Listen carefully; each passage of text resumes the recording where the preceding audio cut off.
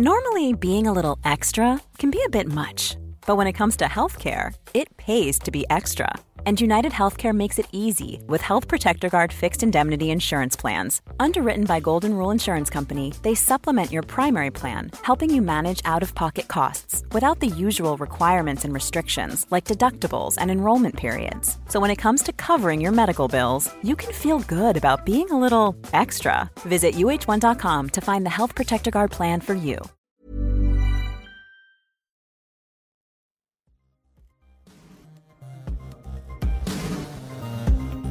Hello everyone and welcome back to another episode of It Ain't Weak to Speak. My name is Sam Webb and I'm here to share some of the most epic conversations I get to have with some of the most fascinating people on our planet. Every episode is dedicated to elevating the conversation around mental health because it ain't weak to speak. I'm a massive believer that a conversation could change and save a life for the better. Thank you for joining me on this journey. Here we go. Here we are, guys, back on the podcast. Thanks so much for being back here with me. I'm always excited. I'm always grateful for your time. If you're new here, welcome. You've definitely landed in a great community, that's for sure. I'm happy that we're able to get downloaded in many countries all around the world. So wherever you are right now, I hope that the sun is shining or it's a beautiful night out there and you're doing well. Seriously, I really do hope that. And I hope that you're having a great start to your year. That being said, I am so excited to bring you and introduce you to our next guest onto the podcast. Now, before I do, like always, if you like the podcast, all right, if you're enjoying the content, you're enjoying what I'm speaking about, what our guests are offering, the value that they're giving us, and the kindness of their heart, the time that they give us to explain some of their life and their goals and their aspirations and their breakthroughs and their setbacks and everything else in between. If you like it, please subscribe to the podcast. It will take you 1 second. Please rate it. Please seriously rate it in your app right now. Pick up your phone, takes 5 seconds. Review it, rate it, subscribe to the podcast, because what that actually does is you're helping us get this podcast on a grand scale, getting it in other areas of the world where people probably really need to listen to this. And hopefully you can do your part along with all of us to make a difference somewhere in the world. So please rate, review, subscribe to the podcast because it will help us climb the podcast charts, which will mean we'll be seen more. On that note, this podcast is one you don't want to miss. So strap yourselves in. I've got a guest on the podcast today. His name is Jacob Ortiz, or better known for Tito Ortiz. Now, if you're a UFC fan, this guy is a Hall of Famer. He literally was inducted as the 9th UFC fighter into the Hall of Fame. He has fought the OGs of UFC, from Rashad Evans to Vita Belfort, Forrest Griffin. The guy has fought Chuck Liddell, Ken Shamrock. You name it, this guy's been there. Even Randy Couture. Now, if you're a big UFC fight fanatic, this is the episode you don't want to miss. Now, if you're not a big UFC fan, the wisdom that Tito is bringing to this podcast is one you definitely don't want to be missing out on. He talks about how he showed up in the ring, how he endured a comeback from consecutive losses, what it was like when he was at the top of his fighting career, living the life, or what we think from the outside, living the greatest life. He talks about his setbacks, the things that got him on rock bottom, you know, how he had suicidal ideations at one point in his career, the constant need to please the fans and to please the people around him, the pressure that he was taking into the ring, outside of the ring, and, you know, the vast majority of what goes on behind the closed doors that people will never know about. They only see the great things around fighting and living this high life. And we talk about all of that. We talk about the importance of visualization, how you can visualize success before it actually even happens, and how powerful that actually is, and how it transcends into reality. The list will go on, but this guy is an absolute honor to have on this podcast. He's a gentleman. He's a family man. He's a great father. He's a really good role model for the community, and he's an all-around great guy, achieving great things post his UFC career. But Definitely don't want to miss this. Get onto the podcast. Let's go. Well, mate, welcome onto the podcast, Tito Ortiz, brother. It is an absolute pleasure having you on here. Mate, no doubt a vast majority, and I'll say that with an honour, a vast majority of our listeners would have heard of who you are and the success that you've had absolutely in and out of the octagon or the UFC. But, mate, welcome. I'm so grateful to have you here. Appreciate it, man. Thank you very much. And actually, I spent some time in Australia and for 2 weeks, and I didn't want to leave. Everybody there were amazing people, very generous with their time, kind, caring people, kind of like here in Florida. Yeah. Well, mate, it's good. And it's funny because a lot of people either absolutely love, especially from America, they love Australia. And they think it's unreal and I'd move there and I'd live there. Or a lot of people, and when I say a lot, not as many as the people that like it, but people like, yeah, it was good. I'll probably never go back. It was too long a plane ride. Food's not as salty as it is in America. And yeah, it's probably not my cup of tea. No, it was great for me. I loved it. The food was amazing. A lot of seafood. It was good. Sushi was amazing there. But once again, as I say, the people there were just amazing, outstanding individuals. Yeah, that's good to hear, man. And we say the same about the majority of people in America and pretty much all over the world, man. But anyway, long story short, great to have you here, man. So much to cover, so much to talk about. Me in particular, I'm a massive fan of fighting, from boxing to UFC. So I'm particularly interested, and I'm sure the guests are particularly interested, or I should say the listeners are particularly interested, to hear about where it all started for you. Like, obviously you're a Hall of Famer UFC fighter, but that doesn't happen overnight. Like, where did becoming a fighter happen for you? Like, was it a thought that you had as a young kid? Was it something you had to, where did it start? I think being a fighter in general, every person has a fighter heart, one way or another. As a kid, fighting for food. From my brother stealing it from me. I don't know. I think it really started in wrestling. I wrestled my freshman year in high school, started varsity my first year. And the harder I worked, the better I became. And I realized that I could transition that into life in general when I got into college and I got into the UFC. But in the wrestling room, I learned hard work, dedication, a schedule, what a kid really needed. And I was a kid who didn't have parents that were really there for me. My mother took me away from my father when I was 13 and gave me another opportunity at life. And that's when I found wrestling. For all my hardcore fans, they know my true name is Jacob. And in the Bible, Jacob wrestled against an angel. The angel beat him and saved his life. Well, I found wrestling and saved my life. And growing up, I've always watched professional wrestling. I was watching guys like Hulk Hogan, Macho Man Randy Savage, Tito Santana, and I wanted to be a star like that. And I walked into the wrestling room as a freshman thinking, where's the ring at? The coach laughed at me. He's like, no, this is a totally different type of wrestling. This is collegiate. I go, but can I slam the guy? And he's like, yeah, you actually get points for it. Well, that's when I was all in. And I worked my butt off. I got into varsity wrestling, had to get good grades. So education was important up to a point to be eligible to wrestle. So I graduated with a 3.75 and took a year off, thought that I'd be a big man on campus and take over the world. You come to realize this world is vicious. This world is hard and you got to work for everything. Got into drugs a little bit when I was 19 and come to realize one of the nights that I met one of my assistant coaches at Golden West Junior College, a college I ended up going to. He asked me, he goes, Tito, you doing okay? And I was like, yeah, I'm doing fine. He's like, you don't look so good. I'm like, what do you mean? I look fine. Not to realize that I almost became an addict. I was 6'3", the height I am now. I was 185 pounds. Right now I walk around about 230, 235. So I had a problem. I looked in the mirror that night and I came to realize I'll turn into my father and I had to make a difference. I had to make a change. I worked for a moving service at the time, Allied Moving Service, that we moved homes, and I was working 16-hour shifts. And one of my buddies kind of said, here, try some of this. And it was methamphetamine, and I got addicted to it. And it was hard because I had to check the reality of my life of, am I continuing what my father did, or am I going to do something different? And that day scared me. And I looked in the mirror and I said, don't become your father. And I have these talks all the time with myself, with all kinds of things in life in general that I do, just being responsible for my actions. And I called my work that Monday morning and I said, I can't come in today. I'm going to go see you about this going back to school and wrestling. He said, well, if you don't come in today, you're fired. And I know we don't quit at anything I do. And it just was a fork in the road for my life. I wanted to see what education I could get out of it and get back into wrestling. Well, I walked into the wrestling room and I told the guy I quit for the job I was doing. I said I quit. And that morning I walked into the wrestling room and the coach had a big smile on his face. He was like, I didn't think you're going to show up. And I said, Coach, I don't want to become my father. And he was like, wow. And that year I won the state title as a freshman. How old were you at this stage? Like, how old are you? So when you went down the realm of, you know, potentially being like on the drugs and all that sort of stuff and being exposed to all that, how old?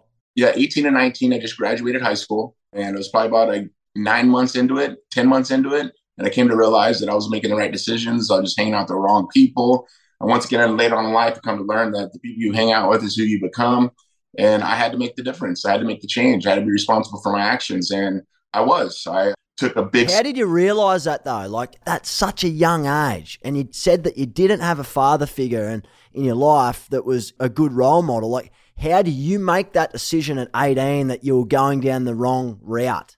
Because a lot of people go down that route and they don't know that that's the wrong route.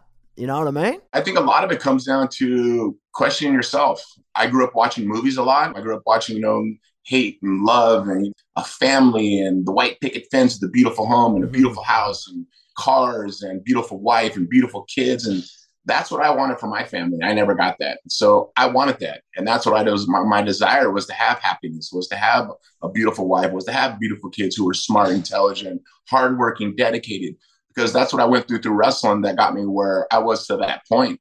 And I don't know if it was God, I don't know if it was just myself who taking responsibility, but I came to realize that I had to take responsibility. And I did. I took the responsibility of going back to college and getting my education, getting my A degree. There was a guy by the name of Tank Abbott who fought in the UFC. And this is back in UFC 6, 7, 8, 9, 10, 11, 12, I think he fought. And he needed a wrestling partner. So I started wrestling with him. And his wrestling coach was my high school wrestling coach. And there's a guy who fought in the UFC, Jerry Bolander. And I wrestled him in high school. And I told him, I think it was like a post-match.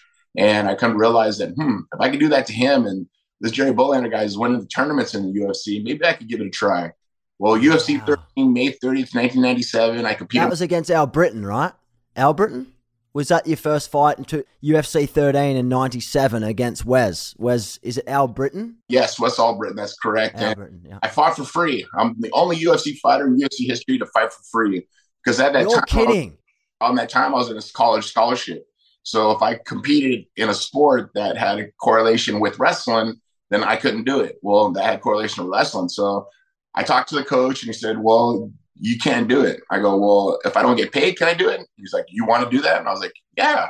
Once again, that was just the challenging part of myself of knowing that, maybe I can do something good with this. Maybe I just want to have fun and compete against another man. And I trained for about 9 months. Then I competed on May 30th, 1997 as an alternate. And I stopped the guy in 22 seconds, Wes Albritton. Found myself in the finals. And as a kid growing up that didn't have parents there and always wanted the attention, always wanted the love, I was getting it from my fans. And I was hooked. Line and sinker. I was all in. I went back to junior college to finish my year off. Ended up getting a full ride to Cal State Bakersfield. It was a Division I wrestling to compete. And me and the coach didn't see eye to eye. We were always battling back and forth. I was one of the older kids on the team. And, I had a record, I think it was like 19-8 or something. I got wins for him, but, I got a lot of losses too. But at the same time, I had a factor that I wanted a coach to respect me and to teach me as a student, not try to make an example of me. And he was trying to do that to me. He tried to do that to a couple other wrestlers that were on the team that were friends of mine. I just couldn't handle it. So it was either me kicking his ass and going to jail or packing my stuff up, moving back down to Huntington Beach. And I tried to attack this dream that I've had of being a world champion. And a year and a half later, I became the world champ. I was very fortunate, but the hard work did pay off, and I look back now and it's been 25 years of competing and I still got my wit about me. My motor skills are amazing. Everything's great. I mean, I feel better than I do now than I did in my 30s. But once again, it's just eating healthy, living a clean life, working my butt off. My New Year's resolution this year was actually to train. This last year, I took a full year off. First time, in 25 years that I have. A year off what? Like what, training altogether? Or? Altogether. Not even going to the gym, nothing. Just enjoying family time. And I've really got an opportunity to kind of enjoy it to now. It's like I look in the mirror and I actually got a little bit on my belly. I normally don't have that. Normally I have an 8-pack. And I was like, all right, it's time to start working. So New Year's, I started working with my sons and just doing some road work and, trying to get back into a little bit of shape. But, through my UFC career, I just learned so much. I pretty got a master's degree in promotion. I was a part of a company that was so young in an infant stage at the time that I had to educate the fans on what the sport was truly about. And I was glad that Lorenzo Fertitta and Frank Fertitta purchased the UFC and gave us fighters an opportunity. Dana White was my manager at the time. Talk to me through that. So who owns the UFC? And obviously you've seen it evolve over the years. Obviously you've been in this industry for a long time. 97 you started. We're at 2023 now. When you first started, when you first signed a contract with the UFC for a 5-fight deal or whatever that looked like for you, talk me through that. Can you talk us through that? How does that work with your manager, like Dana White and the people who own the UFC? Yeah, in the very beginning, before Dana was my manager, and this was before I was even the world champion, the first time I fought for money, it was for $7,500. I fought Jerry Bolander for $7,500. And it was a 3-fight deal. And I beat Jerry Bolander, then I beat Guy Metzger, and then I fought Frank Shamrock for the world title. I lost to him at the end of the 4th round. And it was due to inexperience, I think. I was a young kid still at the time, still learning the processes of mixed martial arts. I wasn't really a mixed martial arts. There was wrestling, there was shoot fighting, there was kickboxers, and guys kind of made up in the middle. And we started understanding to learn of what mixed martial arts was all about, of doing takedowns, doing kicks, punches, submissions and everything, and putting it all together. And of course, dieting, weight training. There was just so much. It's like a Rubik's Cube of mixed martial arts. You had to put all the colors matching to win the game. And it was challenging a lot of times. But when Dana came to me, I was the world champion. I just beat Vanderlei Silva. And then I was fighting against Yuki Kondo, and they were in talks of buying the UFC. And then they finally bought the UFC, and I fought, Evan Tanner for my second title defense. And they kind of put an explosion on the sport in general. They rebranded it. It wasn't the, world's most dangerous men in there, 2-man enter, 1-man leaves type of thing. They were turned into a sport, and I was a part of that progression. And it was amazing just to see from then till now how much has progressed and how much has grown throughout the world. They have really put their business moniker together the right way to understand of what business was at the same time, but building a sport on our backs of the fighters. It's crazy though, hey, because didn't it all start with The Ultimate Fighter?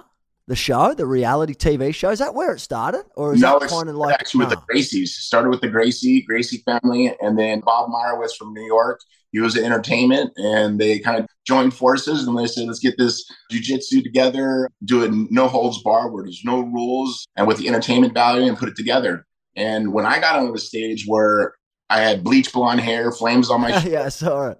I had to find a character that everybody could associate with. I was a Huntington Beach bad boy. I would talk shit, but I would back it up when it was fight time. And you'd sell fights. The 3 rules that I have of talking shit: you don't talk about a person's family, you don't talk about a person's country, and you don't talk about a person's religion. Those are my rules. I've always stuck to those things through my 25 years career. And I always attacked strictly the fighter who I was fighting. I never talked about their fans. I strictly talked about just them, and I attacked them. It was mental warfare. Just the psychological stuff that went on. It's such a lonely sport when people don't realize it. When you're training 6 days a week, 8 hours a day of putting in the time, when you got to go to bed, you got to wake up and do the same thing over the next day. You don't have a team. You don't have a quarterback. You don't have a defensive back. You don't have a defense. You don't have an offense. You're all of it. And you got to put in the work and make sure that stuff happens. And it's challenging. It's lonely, but the gratification that you get and the goals you go through and achieve are just so satisfaction that you can't explain it unless you're a fighter. No one understands what it is to be a fighter unless you're a fighter.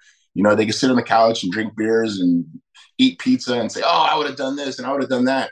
You don't understand how much pressure and how much just things that go through your mind to become a fighter, to get in there and step in the cage against another man who has the same skills as you, or sometimes they don't, or sometimes they have better skills than you and still compete. It's challenging to wake up in that morning after weighing in. And, I would cut 15 to 20 pounds to make the weight, and that was tough. I learned that through college wrestling. But to get up in the morning and to turn on the music and go, all right, today's fight time. You feel like a gladiator. You feel like, you can't let down all your fans. You can't let down your family. You can't let down your friends. And you got to go out there and you got to perform. And that was always what my mindset is, going in with the positive mentality, going in that I know I'm going to win. And so many other people, like friends and family and stuff, would be like, you're not going to win that fight. But then there's other guys who are like, no, you're going to kill that guy. But you got to find a happy medium where you do it in a controlled environment. And in the UFC, I was able to do that. Mate, talk to me. There's so much I want to speak to you about. Now, from cutting weight to the mentality, right? When you've made a name for yourself in the UFC, the Huntington Beach Bad Boy, that's your nickname kind of thing for your UFC fight name, right? So you're coming into the UFC, let's say you're versing Shamrock, for example, or Liddell, or Evans, Couture, all these huge name people that you've fought. You've got winners that go, yeah, you've got this, you can win. You've got people like, you're never going to win this, you suck. And you've got your side chair critics and people that smash you online, although online wasn't as bad back then. No. Talk to me, how do you manage that, mate, mentally, when you're the only person, right? Like you mentioned, you walk into that squared circle or whatever you call it, that's the boxing term, but the UFC, the octagon, when you walk in there and you're fighting, you said, for your fans, for the people who believe in you. Like, how do you manage that, man? Like, how do you manage that whole process in your mindset? How did Tito do that? I think a lot of it is psychological of having a positive mentality, having a positive reinforcement in your mind, knowing that you can do it. And as I got older through, I think 15 years later, I realized that I look back is every rock turned behind me? Have I done everything possible to win the fight?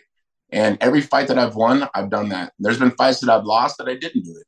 There's rocks that weren't unturned. And I look back and go, damn, I wish I would have done this. I wish I would have done that. And that usually happens when you wrap your hands. When you wrap your hands right before the fight, that's when those questions start coming about. And all the fights that I've won, I could look back when I was wrapping my hands, because I always wrap my hands myself. It was like, you're ready, dude. You're ready. And it's a lot of psychological stuff that I go through myself. And I think it just makes you responsible for my actions, that I understand that, did I do all the running? Did I do all the sprinting? Did I do all the sparring? Did I do all the wrestling? Did I do all the jiu-jitsu? Did I do all the weight training? And did I do it as much as I possibly could for as long as I possibly could get that time in? And when I won, yes. The times that I lost, no. I mean, there was injuries that offset things. And once again, we made okay money. I think I was one of the first UFC fighters to make $1 million, but it was not the boxing money where my children could be wealthy. I'm still a blue collar man now. I still got to work. I still got to show up and make money to pay for my bills. And, people say, they look at my estate that I have $20 million. Well, you understand that $20 million that I made, half of that went to taxes. Money went to my training partners. Money went to workout gear, to food, to having housing where I was up in Big Bear. There was so much stuff that went in that I'm still a blue collar guy. I still work my ass off. People don't see that. People don't understand all those little intricacies and the things that you have to cover and all that sort of stuff. Yeah, I mean, and it's challenging, and when UFC first started, I get it. They put in $15 million to kind of save the business, to make it what it was. But we were the fighters out there putting our lives on the line. I've had 8 surgeries. I've had 4 neck surgeries. I've had a back surgery. I've had 3 knee surgeries. I've had a reattached retina in my eye. But I'm a warrior, man. I've always been a warrior. I've always been a person to take the challenge and thrive and make the best out of what was in front of me. And I will always do that. That's just me. I'm a fighter. I mean, maybe fist fighting is not something I want to do. I've nothing I've ever wanted to do, but that was my golden ticket. That was my golden ticket because I worked hard. I put my life on the line every single day of working hard as I possibly could. I mean, I remember having a ruptured disc in my neck before UFC was UFC 106 against Forrest Griffin, and a fractured orbital bone. And I still fought. I remember at the weigh-ins, I kind of remember the weigh-ins a little bit. I remember having my sunglasses on. People going, why does Steve have his sunglasses on the weigh-ins? Because I had a black eye and I didn't want to show it. I had a black eye.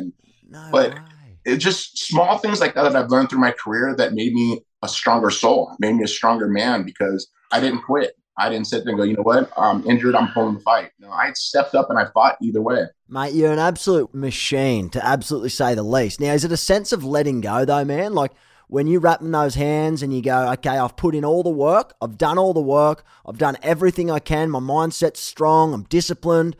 Is it a sense of kind of like letting go now? Now it's time just to be. Is that kind of what you do? I walk you through right when usually it was Burt Watson that said, all right, let's roll right before the fight, right before you're ready to walk out. And I usually go in the bathroom and I would throw up, and I'd grab my Mexican-American flag and I put it on my shoulder. And as I was walking out to the cage, tears would start coming down my eyes. And this wasn't until like 2008 that I realized what it was. And it was fear leaving my body. It was the fear that I was afraid to lose left my body. So as soon as I stepped on that cage canvas, I felt invincible. I felt like a warrior that put in the work and was ready to die for his cause. It wasn't about the money at that time. Every time I fight, it's never about the money when I step in the cage. It's never about nothing in my mind. I think back, well, if you win, you get this much more. No, it's my name. It's my word. It's everything I put into it is for my fans. It's the hard work I put into it for my trainers, to my sparring partners, to my family, to everybody that has given me the positive reinforcement to that point. It's time for me to perform. And there's been a lot of out-of-body experiences that I've had when I fought in the cage of I'm one of the kids up in the audience watching me compete. And it's weird because then you get punched and all of a sudden reality comes back. You're like, oh, I'm the one in here. Yeah, but once again, crazy. It's kind of like a dream. It's a dream and your body goes on just on second mode of it's just one thing leads to another. I really just have sat back and thought about it. And it's scary. It's very scary. But the wins are glorious. The wins are the most magnificent feeling in the world. And the losses are the most heart-wrenching, embarrassing feelings you could ever feel because you feel like you let down the world. But I come to realize that you can pick yourself back up and you continue the next day. And how do you let go of that though, man? How do you let go like that feeling? Like I'm sensing it and I can hear what you're trying to say. It's kind of like you're trying to please everyone by winning and making the fans happy and all that sort of stuff. But like, let's look at the streak where you went on in, I think it was around, 2006 to 2011. There was a streak of losses there and you made a monumental comeback and it was outstanding. It was a guillotine. It was against Baden. Now, talk to me like when you've lost fights like that, and we'll talk about the wins. Yep, you lost 5 fights. Talk to me, was it 5 fights or 5 years? 5 fights, wasn't it? 5 fights, 4 years. 4 years. Now, talk to me like what's going through your mind there, man? Like, you're a man that wants to please people, do well for the fans, do well for the word, show up, give it your best. How do you come back from that, man? Like, how do you mindset come back from that? Like, what are you telling yourself? And people don't really get this unless they do it themselves, is we have personal lives. And the personal lives affect every fighter. The girl you're dating or the girl you're with or the people you're around, if you have that negativity around you, you start indulging in that. You start believing what they're saying. And at that time, I was with my ex, and it was that situation where I was heckled all the time and talked trash on them. I'm just like my father. It affected me mentally so much that when it came to going to the gym, it wasn't me in the gym. And in 2011, I was with my ex, and I told her, we're not going to talk to each other. She goes, what do you mean? I go, give me 8 weeks. We're not going to talk to each other. We slept in the same bed, same house. I took care of my kids in the morning, got them to school, came back, took a nap, got up, went trained for 3 hours, came back, got them from school, got them back home, got a nanny to come and watch. And I did that for 8 weeks. And like I said, we slept in the same bed, and I didn't have any contact with her. I got away from the negativity. That negativity can take advantage of your mind, take advantage of your body so much that you start believing that it's true. 2011, when that happened, I knew I was going to win. I knew I did everything positive. I knew that that's the fight that I look back and every rock was unturned behind me. I come to realize that I had to take responsibility for my actions outside of the ring, not only in the gym or in the cage, but with my family. I had to look out for the future of my children. I had to make sure that their future is going to be positive. I had to make sure their future is going to be great and grand and not repeat life in general. I had to break that chain, and I did. And when I beat Ryan Bader, that feeling, there was no feeling like that. I dreamt about winning. I dreamt about getting my hand raised, and I put in the work. And I remember that morning that I woke up and I was staying at the Wynn in Las Vegas. Everybody was staying at the MGM. And I like to stay away from the arena area because I want my peace. I want my quiet during fight time.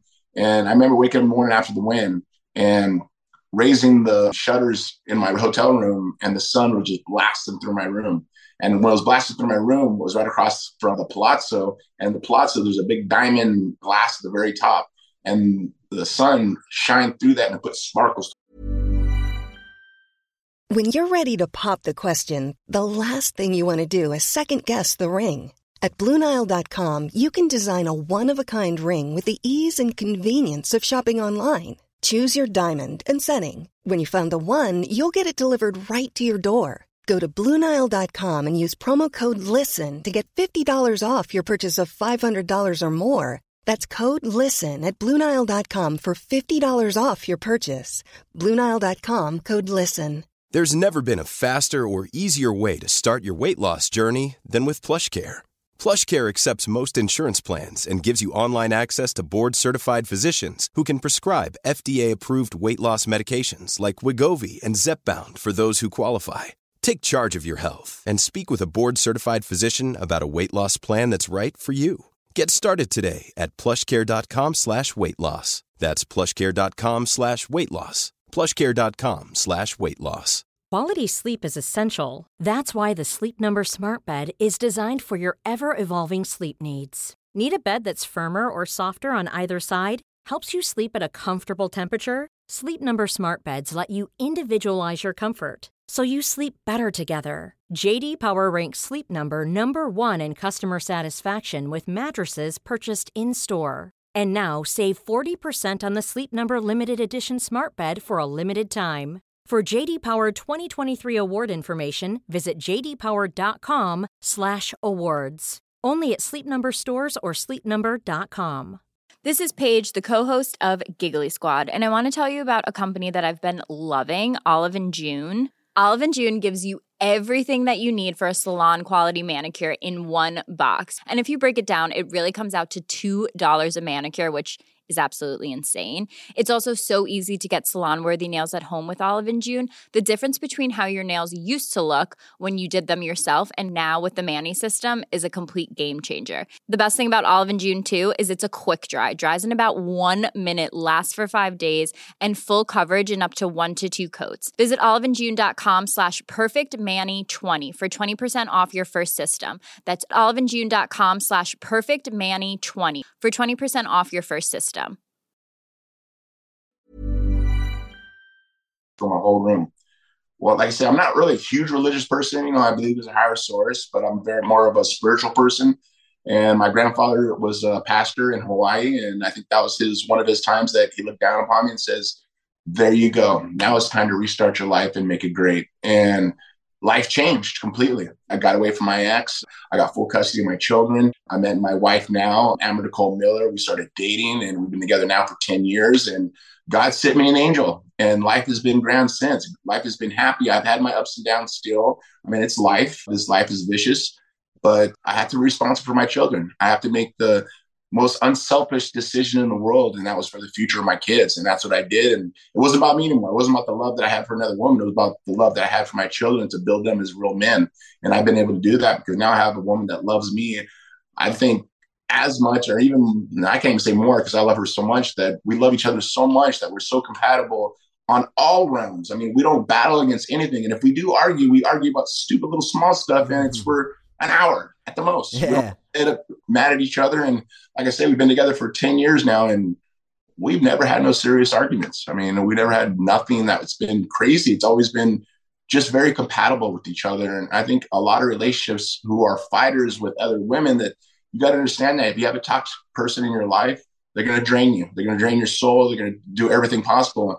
And I can go back to 2011 because Jason Perillo, who was my boxing coach, I was in the gym and he took his hand pads off. He goes, "Take your fucking gloves off." I go, "What?" He goes, "Take your gloves off." He goes, "Who are you right now?" "What do you mean?" He's like, "Dude, you're not here. Who are you?" He goes, "Go grab your chick's purse and get your fucking soul out of it." And I'll say this to you guys, because this is as real as possible. Yeah, man. That's when I said, you know what? Enough's enough. And when I said enough's enough, and I got back in the gym that next week, he goes, "Oh, here we go, Tito. Now let's do the work." And I did the work. I got my hand raised, and it saved my career, because a month later, Dana White gave me, or actually it was a week later, I was in Vegas for a full week. I was a week later, Dana White called me and said, "Tito, I need you to fill in for the Rashad Evans fight. I need you to fight Rashad Evans." I go, "Dude, it's in 3 weeks." He's all, "Yeah, I need you to be the main event for that." I go, "Well, if you guarantee my next 3 fights, I'll do it." And believe me, I had a contract that was one of the best contracts in UFC history that I've ever had. And I said, "If you give me my next 3 fights guaranteed and you cannot cut me, I'll do the fight." And he goes, "Let me call you right back." Hour goes. I was like, "All right." Why? Started making my way back to California, and he called me up and he says, "You got a deal." So I go, "All right, put it in writing. Ain't taking your word for anything. Put it in writing." He put it in writing, and that saved my life, man. And I made sure I made the best of the end of my career with the UFC, but it was challenging, man. You got your peaks, the highest peaks in the world, and you got your lowest, depths that you could ever feel. And I felt everything. But once again, it's a challenge. Is it a challenge from God, or is it a challenge to me that what type of character am I? What type of person am I? And I'm a hard worker. I'm respectful. I treat people the way I want to be treated. I raise my children like men. I mean, I'm not raising little kids who are just, they expect everything. Entitled children, my kids are not. They got to work for everything. And they're like, Dad, but he has it and he has it. I go, well, his parents are different than us. If you want to go live with them, that's fine. But if you want something you want to work for, you got to be with me. You're like, okay. And they work for it. So and you're instilling good values and principles at a very young age. And it's congratulations too for all of the great stuff you've done over the past decade, as well as, reached the highs and the troughs. And I'm glad you said that because, mate, you've been at the top and you've mentioned it. You've had your lowest points where you've been at the bottom. And it's really important that we shine a light on that because no matter who you are, where you're from, what you've succeeded in, what you've accomplished in life, we all go through that shit. And I really want to normalize that for people that are listening to the podcast because from the outside, right, when we're looking at people like you, Tito, when, you're holding up the belt, you were a reigning world champion in light heavyweight for 3 consecutive years. You went on the highest, longest reign of back-to-back wins up until John Jones Bones. I think it was in 2013 in the light heavy. He took it over. And, mate, you're at the top of your life. Like, people probably signing stuff, looking great. But, mate, as you've said, you've got your shit times too. And that could be behind the scenes with your personal life. Is that right? 100%. And I'll say this to you because I've said it maybe in 1 or 2 interviews that I've done. And I went through a really troublesome time and I got accused for beating my girlfriend, which was completely false. And we've proven that. I had to go to court for it and so forth. And at that time, I almost took my own life. I almost did. And I was at that point where I thought nothing was going to get better. I thought everything's going to continue the same. I thought that, my career was over. I thought everyone's going to think I'm just a piece of shit. And I had to check myself and I had to grab a handful of pills, put them in my mouth. And the first thing I seen was my boys' face. And they shook their head like, no, Dad. And I spit them out. And that was a reality check for me because people that are listeners or viewers right now, we all have low times in life. There's some of the lowest times in your life you don't think you can get out of the ditch. And let me tell you, in time, things will pass. I guarantee you. Have a positive mentality, treat people the way you want to be treated, and in time, it will pass. Because I had that reality check, and it changed my life forever. I come to realize that God put me on this earth to be a great man and to raise great men. And my children, they are great. My oldest son, Jacob, he's at Arizona State University. He wrestles for him. My twins are 13 that are amazing individuals, very respectful. I mean, it's cool because you're doing a good job when other parents come up to you and say, wow, your kids are amazing. And I say, I raised them with 2 things, the word and their name of an Ortiz and the word of themselves. And that's how I raise my children. It's important because at the end of the day, that's the only thing we'll ever have. We'll only have our word and we only have our name. Everything else is just, thrown hip side. I've been very fortunate to recognize the problems I've had. I've been intelligent enough to recognize the victories that I've had in life. And maybe the victories in life weren't the biggest ones of winning the world title. Those weren't the biggest victories for me. The biggest victories for me was to get up and get in train and bust my ass or to make the decision for my kids' future. Those are some of the biggest decisions because the things I look back on and my whole career has been amazing, but my whole life has been 10 times that because I've never saw myself as a victim. I've always seen myself as a victor, and I always wanted to compete and challenge myself to make me a better man. I think it's important by doing that. Hopefully some of your viewers and listeners can really understand the things that I've gone through, that we all go through it. Everyone goes through it. It's not all of a sudden everything, shiny and beautiful and you have everything great and everything's given to you. No. And there are some that do have that where life is a little easier, but the ones that come from nothing are the ones who achieve the most things and appreciate the most. And those are the type of things that I've had. That I can show my children what I've gone through so they don't see it and they work their asses off to make it happen. But I mean, like I say, I'm just thankful to be sitting here speaking with you. I'm thankful to have a beautiful wife. I'm thankful to have beautiful kids. I'm thankful to have, enough financial stuff where I can take care of my family the right way, where the water's on and the lights are on and there's food on the table. There's clothes on their back. I mean, that's all I care about. The extra stuff is just minimal, the boats, the cars, nice houses. That's just small things, man. A happy family is number one. And that's what I'm really, really happy about. Amen to that, mate. And honestly, big love for sharing, some of those very challenging and dark moments in your life, but recognizing that the route that you took and the decisions that you've made in your life since then have been the right choices. And mate, it's honorable to hear that from you and from your experiences yourself.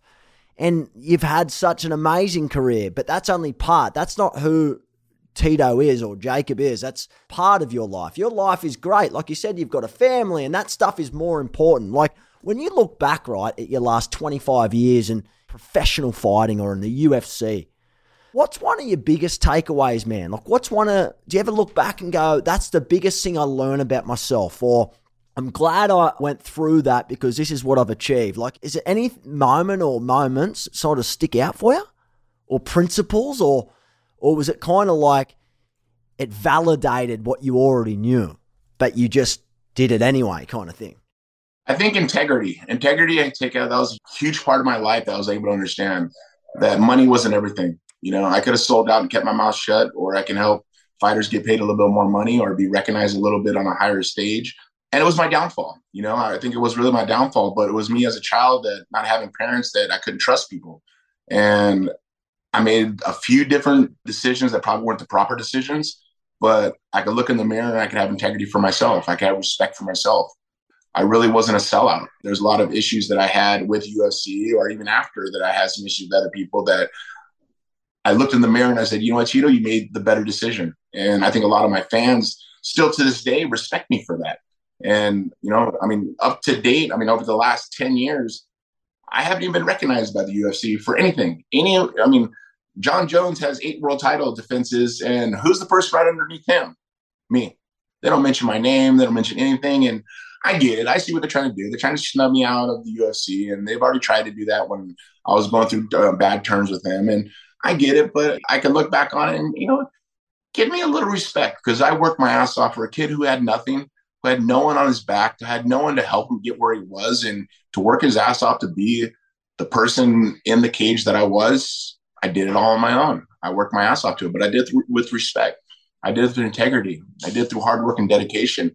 And I can look back on that, and that was the biggest lesson I think that I learned, was to do it the right way. That way, so when you went to bed at night, you went to bed with a smile on your face, knowing exactly. that, and you didn't do it because someone said so, or because someone pitched you some money under the table, or, to be on the side of everybody else is saying this, why not say it? No. Yeah, exactly. You made your own choices, man. You stayed true to you and your principles. And mate, as a fan of you and a fan of the UFC and the fan of what you've done and achieved, mate, I appreciate and respect that too. I'd prefer someone do that as opposed to not doing what you've done. So you've got my respect, mate. You've got my love and appreciation. And that being said, mate, on the UFC, I'm not sure how much you want to talk about it or how much you can talk about it and what's grey area and whatnot, but you've obviously seen it evolve over the years.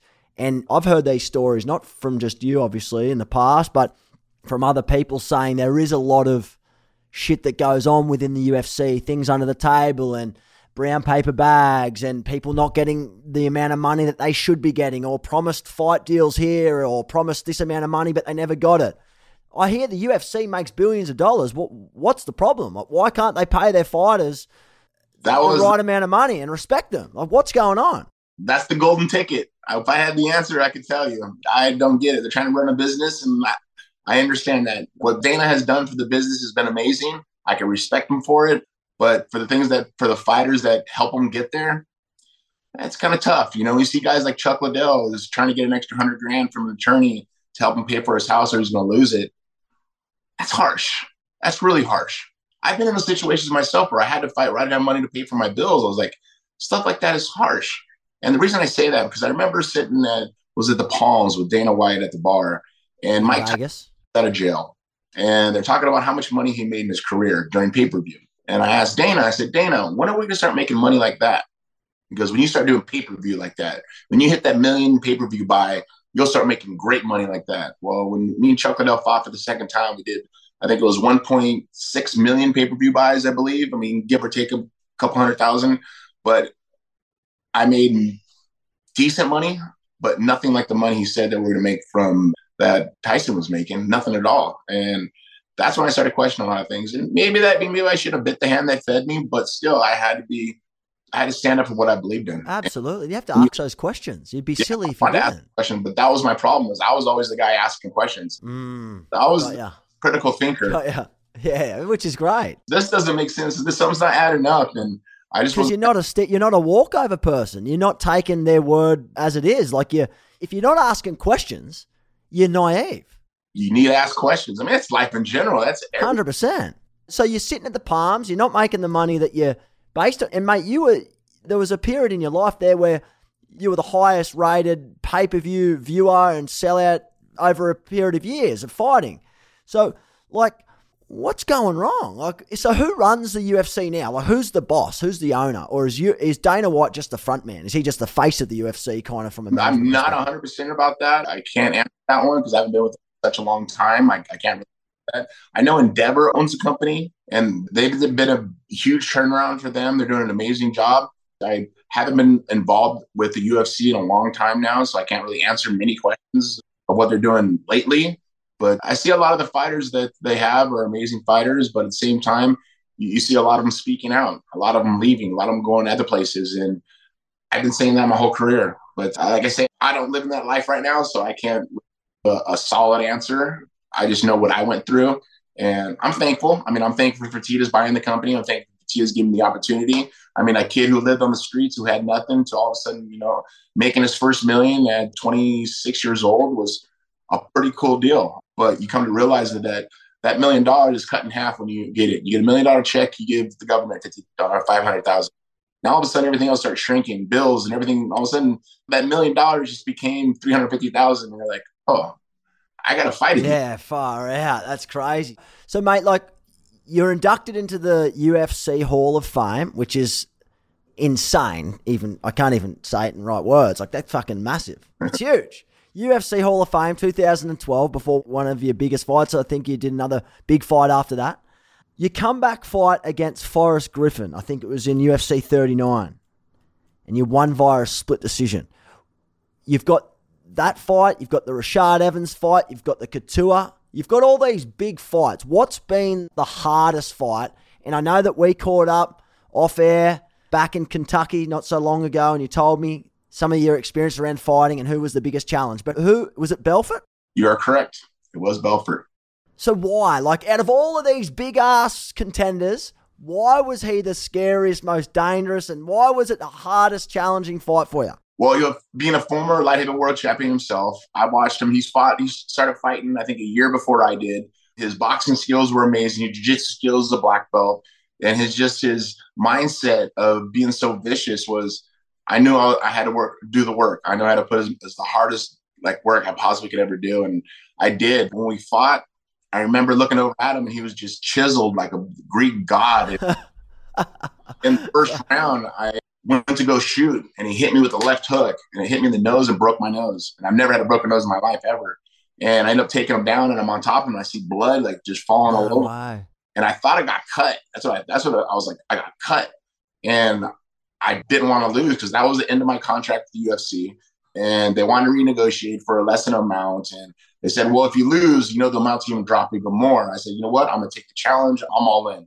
And I ended up beating Belfort in a split decision, got my hand.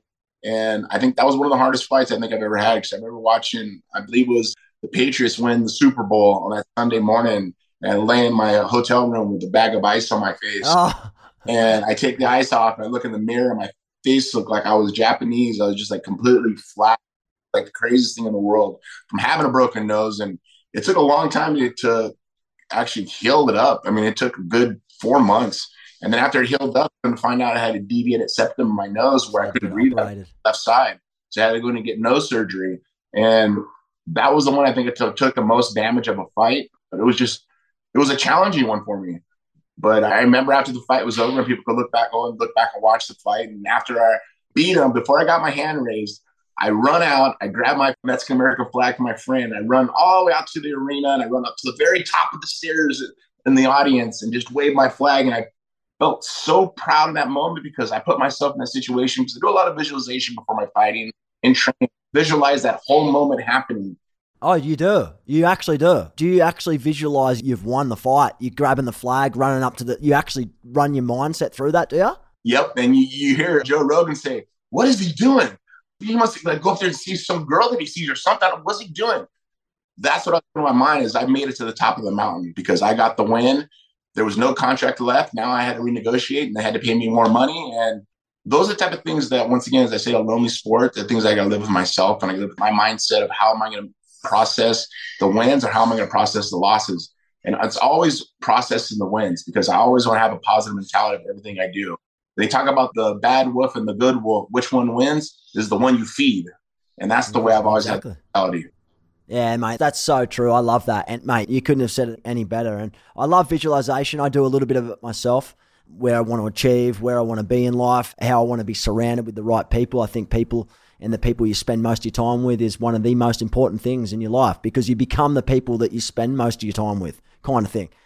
Mate, we are coming to an end of the podcast. I've appreciated all of this, mate. You're a wealth of wisdom and knowledge outside of the UFC. You're very successful. We could talk about a lot of things that you've achieved post the UFC and post your fighting career, I should say. But more importantly, you as a person, mate, the values, the principles that you live and teach within your own family is all respect. It's amazing. You've done some great things. But with the fighting career, and you obviously did a comeback fight against, I think it was Chuck Liddell in 2018. You KO'd him. Poor bloke got smacked.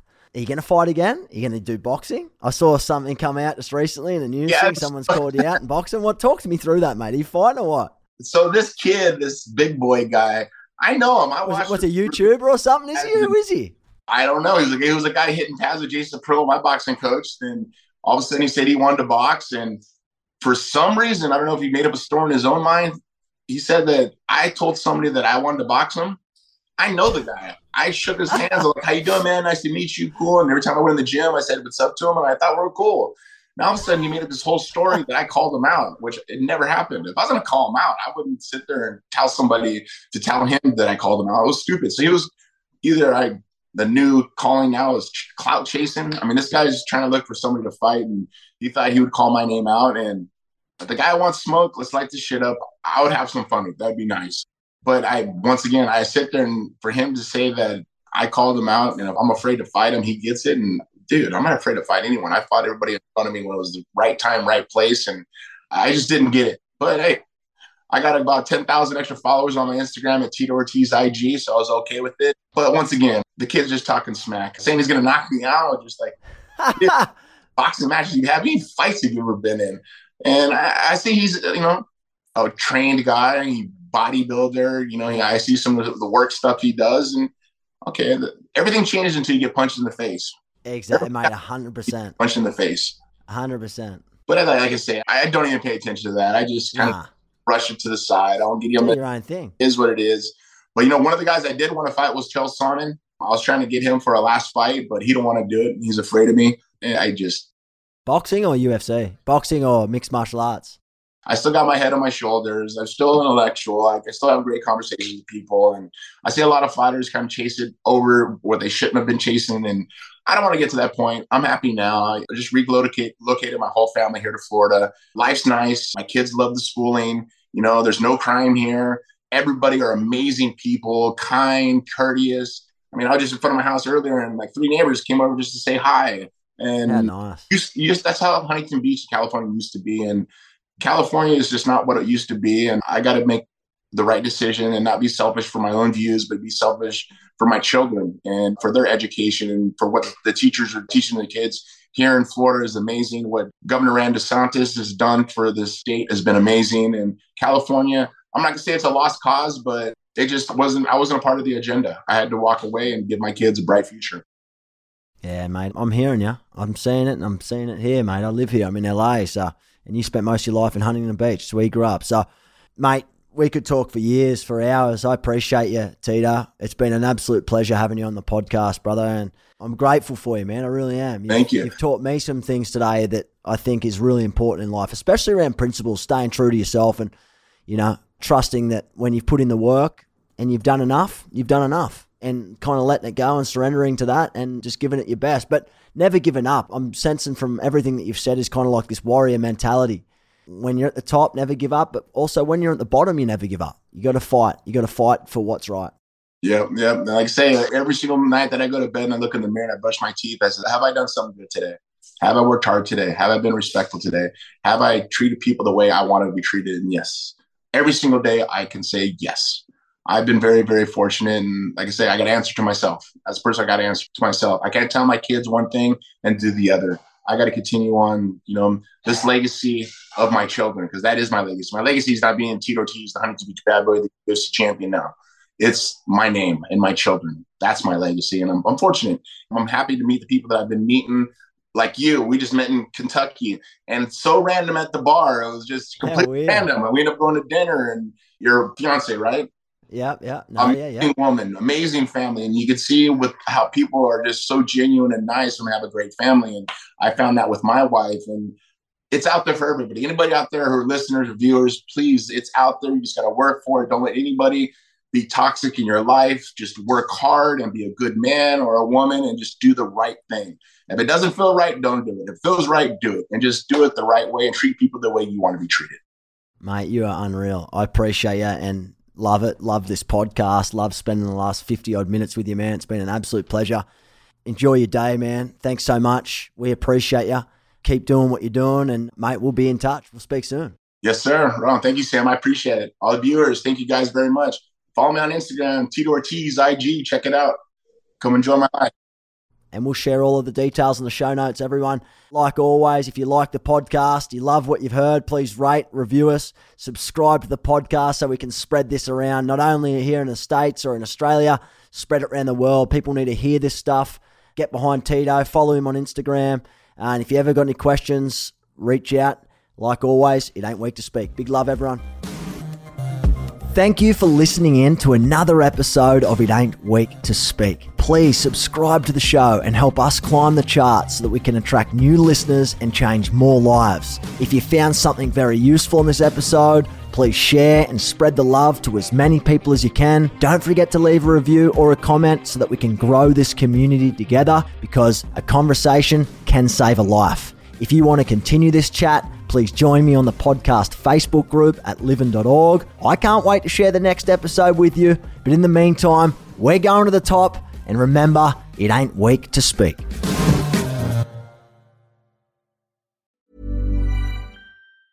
A lot can happen in 3 years, like a chatbot may be your new best friend. But what won't change? Needing health insurance. United Healthcare Tri-Term Medical Plans, underwritten by Golden Rule Insurance Company, offer flexible, budget-friendly coverage that lasts nearly 3 years in some states. Learn more at uh1.com. Planning for your next trip? Elevate your travel style with Quince. Quince has all the jet-setting essentials you'll want for your next getaway, like European linen, premium luggage options, buttery soft Italian leather bags, and so much more. And is all priced at 50 to 80% less than similar brands. Plus, Quince only works with factories that use safe and ethical manufacturing practices. Pack your bags with high-quality essentials you'll be wearing for vacations to come with Quince. Go to quince.com/pack for free shipping and 365-day returns.